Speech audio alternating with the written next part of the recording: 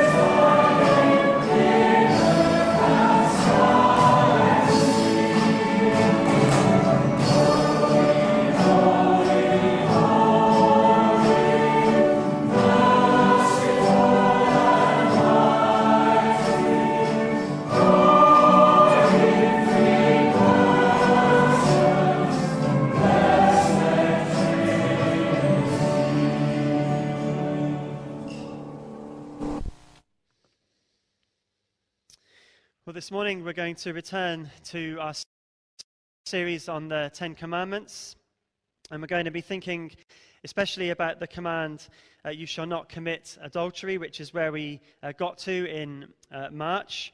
Now, in the Bible, King Solomon was a man who failed miserably in this area, and he writes Proverbs chapter 7, which you may think is strange for him to write, but actually I believe he's writing this from his experience of failure, and almost, I would guess, with tears in his eyes, saying to his own children, don't do what I've done. So I'm going to read Proverbs chapter 7, in which we're warned not to go down the kind of road that Solomon went down in adultery. So I'm going to read you that chapter, Proverbs chapter 7. I'll just give you one short moment to find that before we read.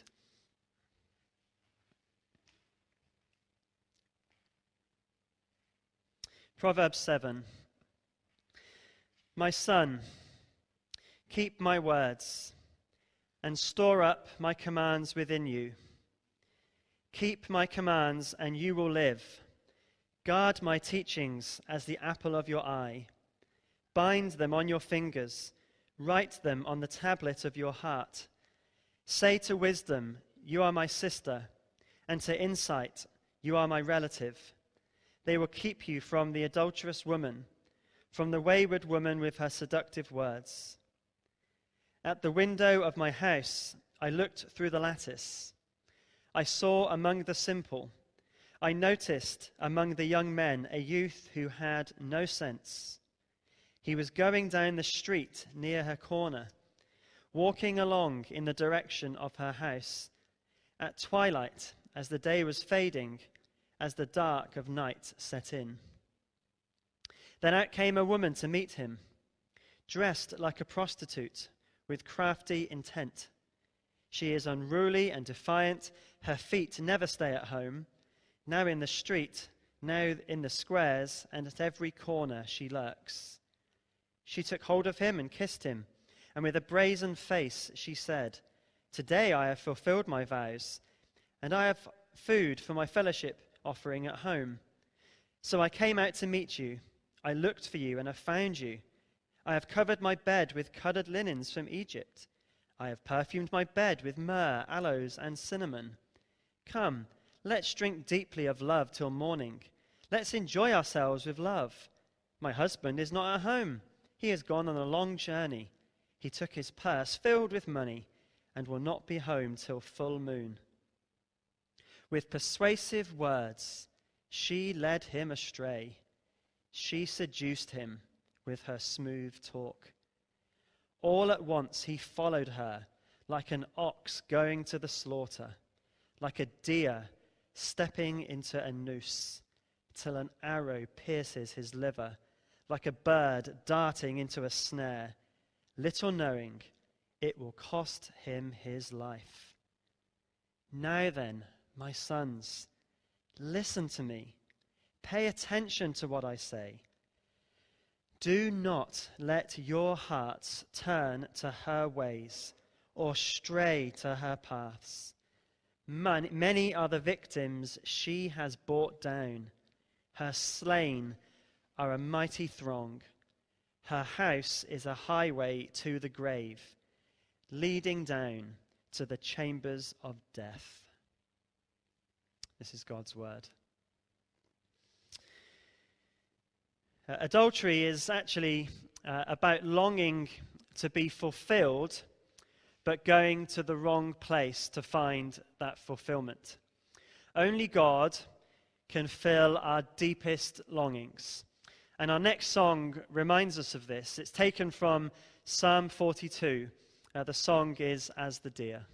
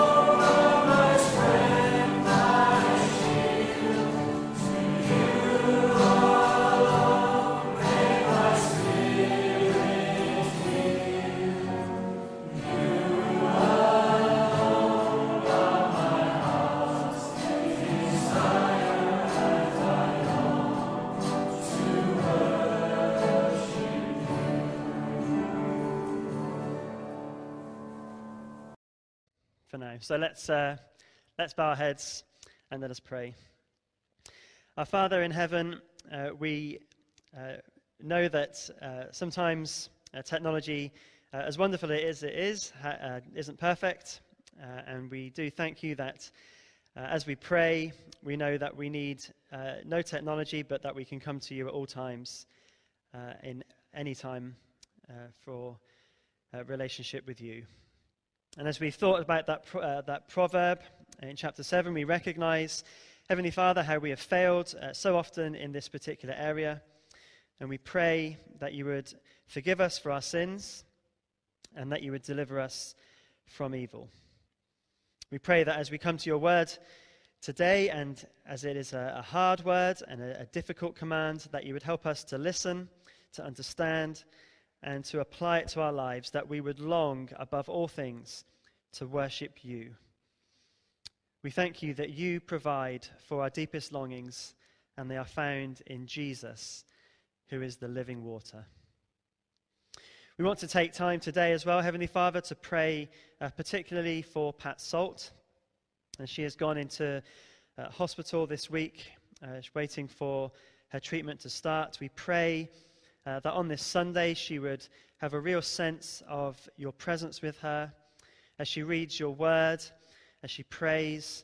I pray that her relationship with you would be deep, that you would sustain her, and that you would bring healing to her body, and that you would help her in her time of need. And we pray for her family, especially those that do not know Christ, that at this time where she is facing such difficult time, even facing death, we pray that her testimony would be strong and share the Lord Jesus with those who are not saved in her family, that they would come to know you.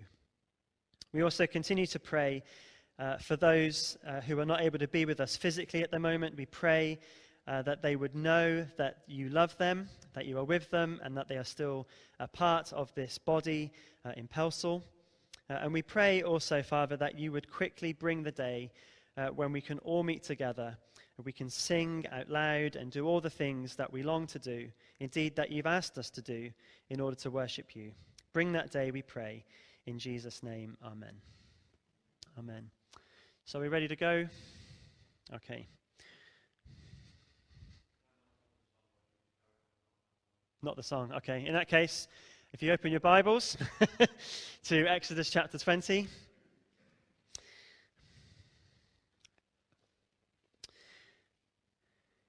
Exodus chapter 20 is where we find the Ten Commandments. And this morning we're going to look specifically at verse 14.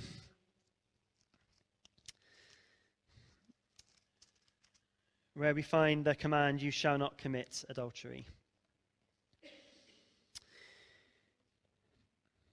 Well, in 1631, a Bible was printed by two men called Robert Barker and Martin Lucas, and it contained an error. I wonder if you can spot what the error in this Bible is in Exodus chapter 20 and verse 14. Of course, the error was that it, in the Ten Commandments, said, you shall commit adultery. Missing the key word, not. This Bible is known as the Wicked Bible. And it was uncovered by printers. When it was uncovered by people, the printers were summoned to King Charles I, and they were found guilty of this crime. They were fined £300, and their printing license was removed. And the entire print run of this offending text was called in, and it was destroyed. However, not all of them were destroyed. Around 10 copies still are believed to be in existence today. And one of them, a few years ago, sold for over £30,000 of this wicked Bible. Now, there are many today who would love for that misprint to remain in our Bibles, or to delete this command altogether. Why is this? Well, because all of the Ten Commandments really deal with idols. Idols are created things that are treated as if they are God. And idols make promises to us. There's three promises that all idols really make. They promise to delight us, they promise to define us, and they promise to deliver us. And the idol that this command specifically seeks to free us from, because remember that the Ten Commandments are given to Israel when they are freed from slavery, so these are how free people live. The specific idol that this command speaks against is really the idol of sex god. And that God makes us three promises: to delight, define, and deliver. It promises to delight us. It tells us that we can have sex however we want it, no limits. It promises that it will be all that we need, and you must have it to make you happy. Any rules on sex are seen as just miserable, not to be delighting you at all. It promises to define us. Notice how people define themselves today by who they are attracted to, or whether they are attractive or not. And it promises to deliver us. It says, you will be truly free if you follow your desires and do whatever you want. This command in particular, out of all of the Ten Commandments, is seen as miserable and restrictive. But what sex God never tells us is that for all of its promises, it never delivers. It never talks about the shame and the guilt and the brokenness that sex outside of God's plan always involves. Sex God is a false God. But sex itself is a gift from the true God of the Bible. This command, as with all the others, is a command from our Creator. And the aim of our Creator is for us to enjoy His gifts as He intended and to flourish as His people. So if you look at verse 14, we see this seventh command. You shall not commit adultery. Well, what does this mean? Well, adultery really, or not committing adultery rather, is meaning two things. No one is, first of all, allowed to have sex with any married person except his or her spouse. And secondly, no married person is to have sex with anyone other than his or her spouse. So don't have sexual relations with another person's spouse and really only have it with your own. That's kind of the two parts to it. They're kind of the same, but you see what I mean, hopefully. So therefore, if anyone is not your spouse, then you're not to have sexual relations with them. Keep sex within marriage. That's what this command really means. Now, in the commandments preceding this, we have seen how we are to honor family when we're told to honor our father and mother, and we are told to honor life when we are told not to murder. Now, remember, to honor something is to value it, to treat it for what it is worth. And so in this command, we are being called, whether we are married or not married, to honor marriage. And specifically, we are called to do this by recognizing that God's design for sexual relations is the design that we are to follow as His people. Now, with all of the commands, they are given to us to show how we are to live as free people. And God, our Father and Creator, gives us this command for our freedom. It is not designed to make us miserable. It is not designed to restrict us and all of those things that we're told. This is for our flourishing as God's people. And so first of all, it's helpful to look at how this command helps us to flourish. What is the freedom of honoring marriage? Well, God designed sex, and in Genesis 2, we see that design. Adam, the man, had named the animals, and having looked at all of them, realized that there wasn't a suitable helper for him. And so God made a woman from Adam's rib. And when Adam saw the woman, he sang what can be described as the first ever love song. This was top of the charts. It was the only one, so it was quite easy. But it's the first ever love song that was ever sung. And it was a man singing it to his wife. He said, I don't know the tune, so I'm just going to read it to you. This is now bone of my bones and flesh of my flesh. She shall be called woman, for she was taken out of man.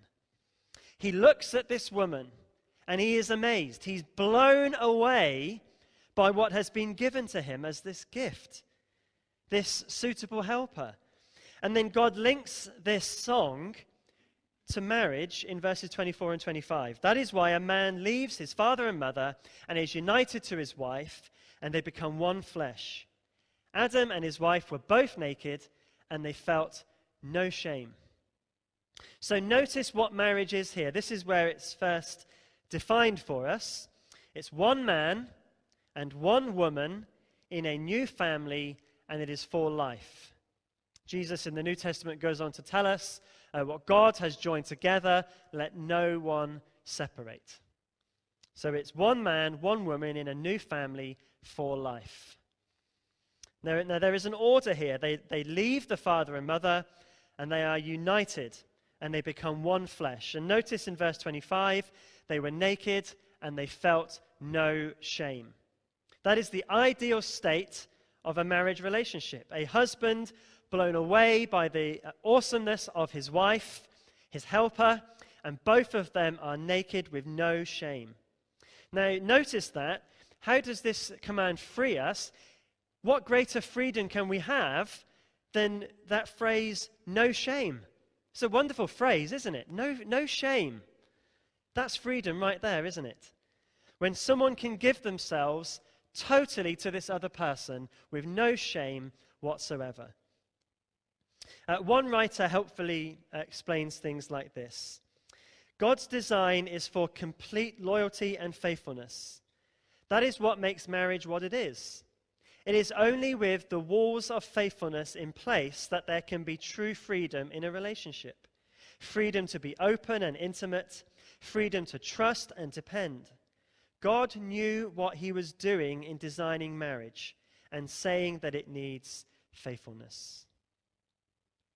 And within this design, the Bible has only good things to say about sex. Song of Songs is a book that is a beautiful song about the joys of sexual love. Proverbs 5 commands a husband to delight in his wife's breasts. In 1 Corinthians 7, we read of married couples being told to have sex.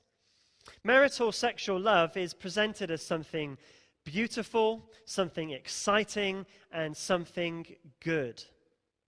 But it also is presented as having boundaries, and also something which within this fallen world is going to have difficulties as well.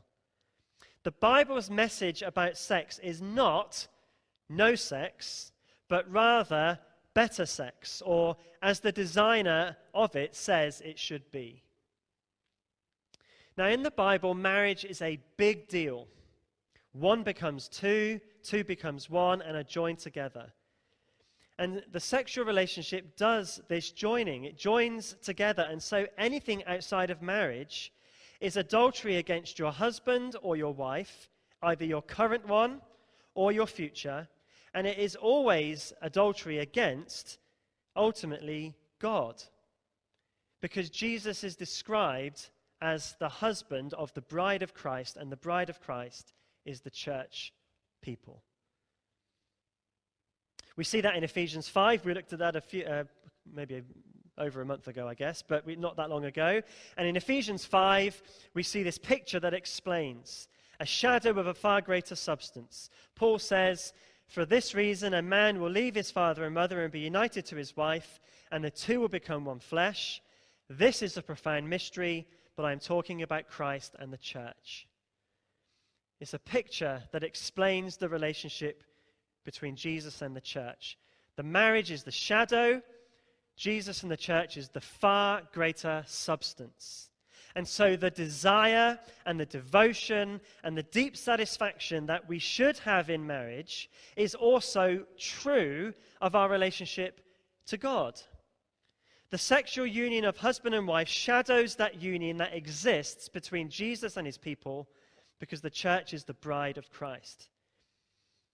And that means that this applies to every Christian, because some of us will never be married. Some of us will go through this life never experiencing sexual intimacy. Some of us have been abused in this situation. Some of us have had the tragedy of broken marriages. But we must all understand this. This closest of unions between two people on earth is a shadow of which the substance will be far greater, which all of God's people will enjoy in heaven. And we must understand this because it is very countercultural, but it is so true in a world that is telling us that you Christians are just missing out on all the fun, the lies that sex God tells us. Let me tell you this: nobody, not one Christian who has, for God's glory, foregone that intimacy on earth will be in heaven and regret that they didn't have that on earth. Rather, all will be eternally glad of their obedience to the will of God in this area. And all who obey in this will have an eternity to enjoy the wonders of deep relationship and intimacy with Jesus. That's not to say if you failed in this, you won't go to heaven. That's not what I'm saying at all. What I'm saying is, because we'll come to the forgiveness aspect in a moment, that when we get to glory, there will be no Christian that will say, oh, I wish I'd have sinned a bit more on earth, right? We will be glad that we have followed Jesus. So let me encourage you with that against all the lies and rubbish that we receive in this area. So how do we obey this command? We obey it through faithfulness. And that's for all Christians. It's faithfulness in marriage through our sexual intimacy with our spouse, and it's faithfulness in singleness through chastity. And in both of these paths, there is freedom and there is no shame. But there is one question that you might be thinking, but you might not be, but I was thinking about this when I was preparing. And the question is this: there are many in our world that are not following God's plan, and they are not appearing miserable. In fact, they appear to be having a great time. And that may be true. They may well be having a great time. But here's an illustration that might help answer the question, well, what about those people that are all having a great time? If you came to my house and wanted a drink because you were thirsty, okay? Because remember, the sexual relationship fulfills a desire. So if you liken it to thirst, you come and say, Steve, I want a drink. And I said, well, here's a glass. I want you to go up to the bathroom, and I want you to put the glass in the toilet, scoop up some water, and have a drink. How many of you would say, sure, thanks very much, Steve, and then go to my bathroom and do that? Well, nobody. I mean, you might, as a teenager, I might have done it for a dare or something like that, but you wouldn't do that, would you? Why? Because it's toilet water and it's dirty. But here's the thing. You won't be thirsty after you've drunk it. You might be sick, but you won't be thirsty. It quenches the thirst, doesn't it? But it's toilet water. It's not the best that I could give you. You would expect me to offer you fresh, clean water, wouldn't you, when you came for a drink at my house? Now, sex outside of God's plan, at its best, quenches the thirst like toilet water. But if you keep drinking it, you are just going to get sick. And the sickness in the end is going to be the judgment of God. What God has for us is so much better. The freedom that we find by following Jesus, freedom that is found by faithfulness in our marriages and faithfulness in our singleness. So there is freedom in following this command in particular. And all of us, though, I would say everyone in this room, in various ways, forfeit the freedom God has for us by believing the lies that sex God tells us, and we fall into sexual immorality. Now, in the New Testament, this command is spoken of usually with the word sexual immorality, which is a translation of a Greek word, porneia. And it involves, porneia, any sex outside of marriage. And all of us here, I think in various times and various ways, have much shame and guilt from the failure of sexual immorality. Now, Jesus speaks helpfully on this in the Sermon on the Mount, and he zones in on the heart. Listen to what he says in Matthew chapter 5. You have heard that it was said, you shall not commit adultery. But I tell you that anyone who looks at a woman lustfully has already committed adultery with her in his heart. So Jesus speaks here of looking lustfully at another person. But this includes, I believe, things like thinking about sleeping with someone or imagining romantic relationships with someone else who is not your spouse. It's the heart is the issue. It's not just, if you're blind, you cannot therefore not commit adultery. It's about the heart. That's the point. So it's about our imaginings and our thought life, as well as where we're looking and what we're watching and so on. And so when we look at it like this, as a heart issue, we can speak of a number of ways that we fail in this command today. I think a massive one for many is pornography. It's widely available at just a click of a button, isn't it? It is addictive. It is exploitative of women, especially those who have to perform in it. And there is a direct link between users of pornography and a rise in sexual abuse, because people, especially men it seems, see one thing being played out and acted on the screen, and then they want to replay it. It's a massive problem in our world today. It dulls the appetite for God's good design for sex, and I would say it's even worse than using the toilet water that I spoke of a moment ago. Another area of massive issue today is the issue of sexting. It's become a huge problem in recent years. When I was at school, if I was to go around with a naked picture of myself and show people, I wouldn't just be expelled, I'd be probably sent to a hospital somewhere. But now, pictures of people are being sent all over the place. When it first was happening, when I was working with the young people, my initial response was, how could anyone be so stupid? But that was because to them I'm just old. And I've had to get past the response of how can you be so stupid to realizing that this is a serious issue that so many people have. Every single year I'm dealing with young people who have been sending indecent images of themselves to another person. It's happening all the time.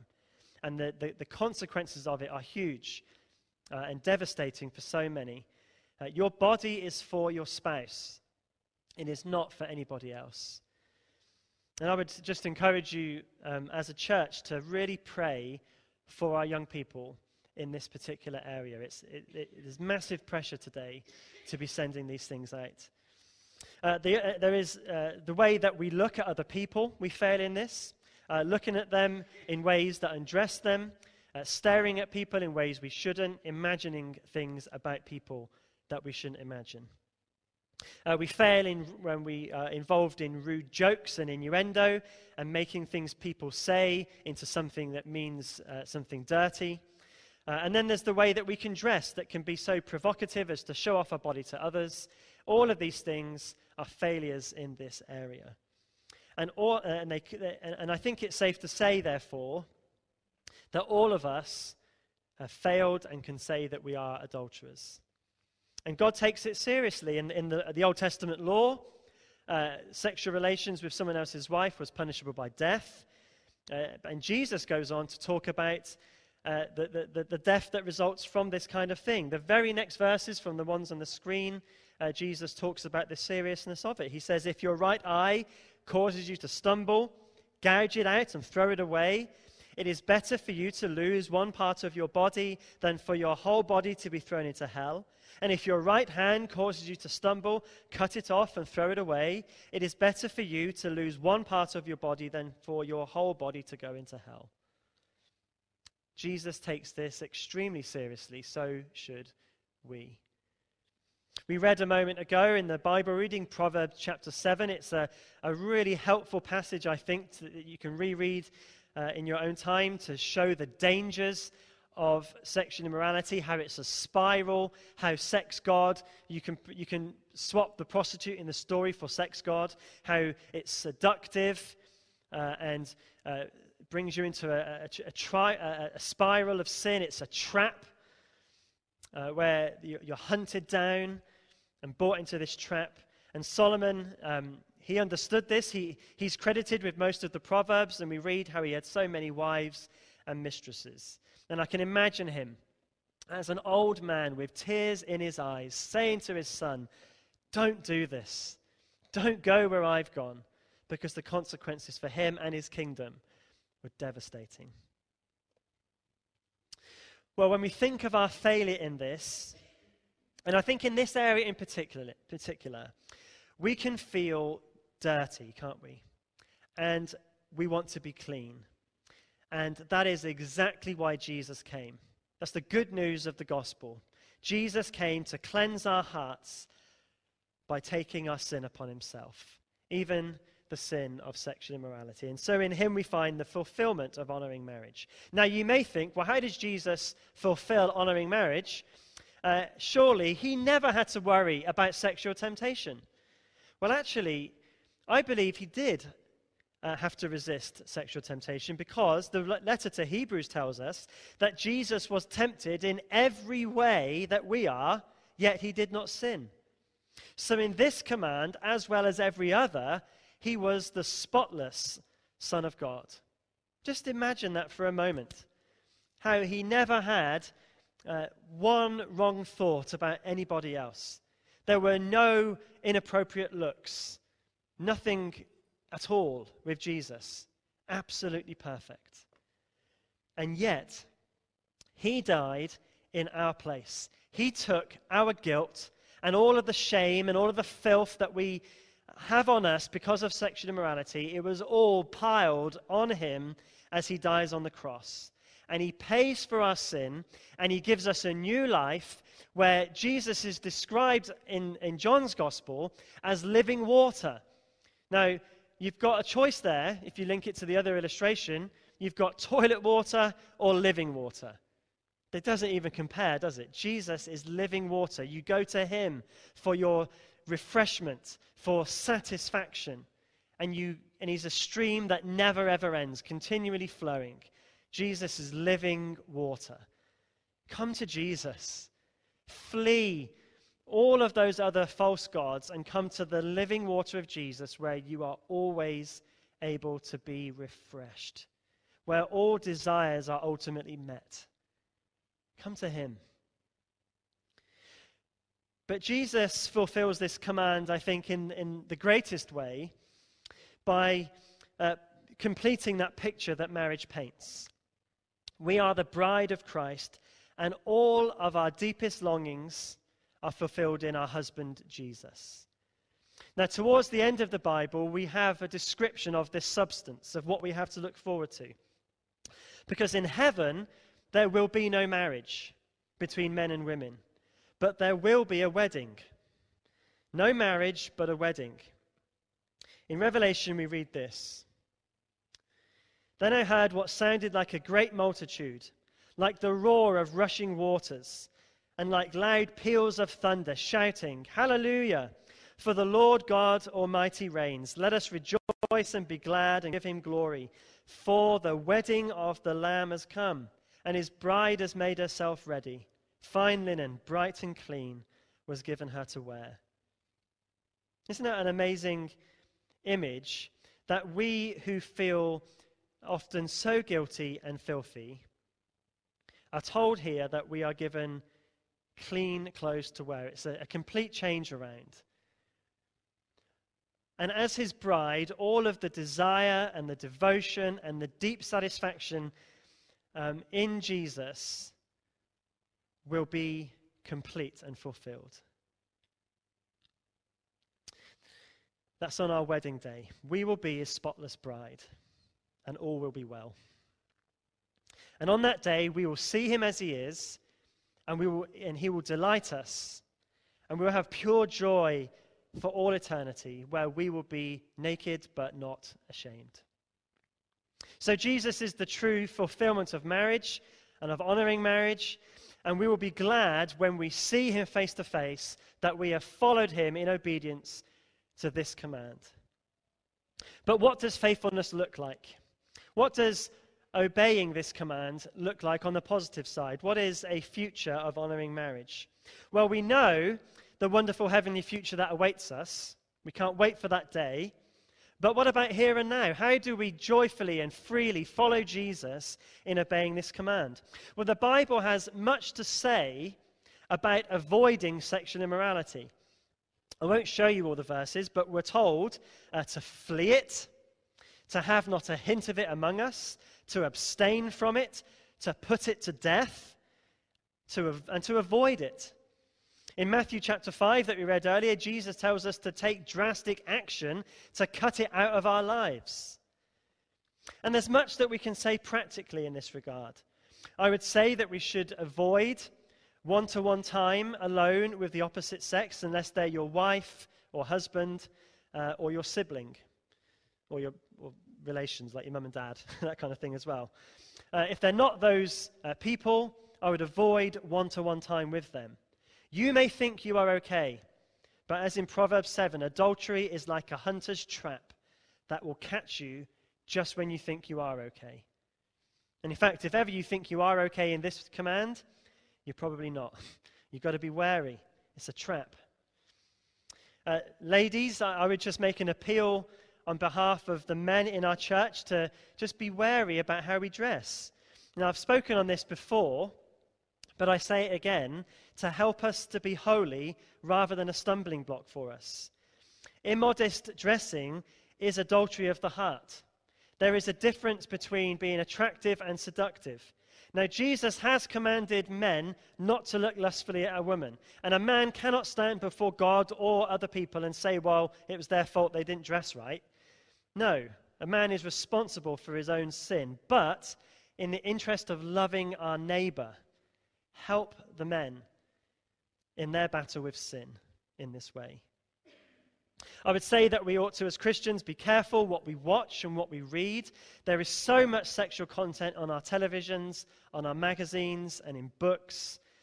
They can all be causes of adultery. I would encourage all of you, especially men, I would say, to make sure that on your devices you have some kind of accountability software where you can be asked questions about what you are watching and what you are looking at, and be accountable to each other. Those things are helpful. They can also be unhelpful, actually, when it becomes too easy to confess, but at least for the period of time where you would be mortified to have to tell someone about this, I think they're really helpful. I think the other thing that we need to think about with this command is consider the consequences. Now, in Proverbs 7, we saw at the end that Solomon explained how it leads to death. If you read, for example, 1 Samuel 11, David started off with a look, and he ends up with the consequences of really his whole family and kingdom being torn apart. When he was on his roof, looking at the woman in the bath, I tell you, he was not thinking about the end of the chapter, or about what it would do to his kingdom and his children, and so on and so forth. Because with sin, and I've said this before as well, you can always tell where it starts, but you never know where it will end. Think about the consequences. What will this do to my wife or my husband? What will this do to my children? What will this do to my testimony? Because you never know where this ends. Think about the consequences. And also, what does this do to the God who has loved me and died for me? Think about those things. I would also encourage you, or us all, to confess this sin, specifically if you're married to your spouse. Confess your sin to them and ask their help in fighting against it. Much of the practical application here is about refraining from things. But if you are married, a very helpful application is to fulfill that sexual relationship with your spouse. Honor this command in that way. But in addition to these things, I think we will do well to honor our marriages by loving our spouses in word and deed. Don't make jokes about them or talk them down. It's unhelpful to them, it's unhelpful to you. Be devoted to each other and love each other. And just remember as well that the things that I'm saying, don't do this, the places where the Bible says flee, avoid, kill, and so on, they're not restrictions as much as they are God saying to us, don't do this. There is a much better way. This is where freedom is found. It's such a lie when we're told as Christians you're anti-sex and that you're restricted in all you do. It's rubbish. God has freed us to live as he made us. It's like telling a fish, you know what, you'd be way better on the beach. Duh. No. God has freed us, so let's live as free people. Well, sex God promises to delight us, define us, and deliver us. But only Jesus can do it. He is the God who created sex and the husband that delights us and defines us and delivers us. Only God does that, and only he can cleanse us from all the unrighteousness that has come from a failure in this command. There is a beauty to God's law, and to this law in particular, I think, that we've considered this morning. God's way is so much better than the idols. Let's not long for a reprint of the wicked Bible, but rather praise God that he's shown us a much, much better way. Now, perhaps there are some today who are feeling the weight of this. Failing in this area has untold consequences. After David had sinned in this area, he prayed Psalm 51 and asked God to cleanse his heart. And in a moment, we will read that together. But before we do that, let me just close with some words from 1 Corinthians 6, which I think are helpful. They're helpful because they show us that we are no longer this way. We are new creations in Christ. We have a better way by following Jesus. 1 Corinthians 6, let's take these words to heart. It says, "Or do you not know that wrongdoers will not inherit the kingdom of God? Do not be deceived. Neither the sexually immoral, nor idolaters, nor adulterers, nor men who have sex with men, nor thieves, nor the greedy, nor drunkards, nor slanderers, nor swindlers will inherit the kingdom of God." And that goes through a number of 10 commandments. But here's the key. That is what some of you were, past tense, were. But you were washed. You were sanctified. You were justified in the name of the Lord Jesus Christ and by the Spirit of our God. That is what you were. It's not what you are anymore. God is changing us into a holy people, fit to be the bride of Christ. And one day, at our wedding with Jesus, this battle will be won. And then this command, which also is a promise, will be fulfilled. Because this is a promise that when we stand face to face with Jesus as Christians, will be said to us truly, "You shall not commit adultery." It will no longer happen. It's a promise. You will not do this because you're with Jesus now. So as we respond to this word, and before we come to the Lord's table, let us pray together as a congregation some words from Psalm 51. Now, this psalm was written by King David after he had committed adultery, and so we're going to read this as a prayer together, and then we're going to listen to a part of this sung. So if you would stand with me, we're just going to read 2 parts together of Psalm 51. And let's pray this as a confession, not just in this area, but in all areas of sin, asking God to cleanse us. So let us pray. Have mercy on me, O God, according to your unfailing love. According to your great compassion, blot out my transgressions. Wash away all my iniquity and cleanse me from my sin. Create in me a pure heart, O God, and renew a steadfast spirit within me. Do not cast me from your presence, or take your Holy Spirit from me. Restore to me the joy of your salvation, and grant a willing spirit to sustain me. Please be seated.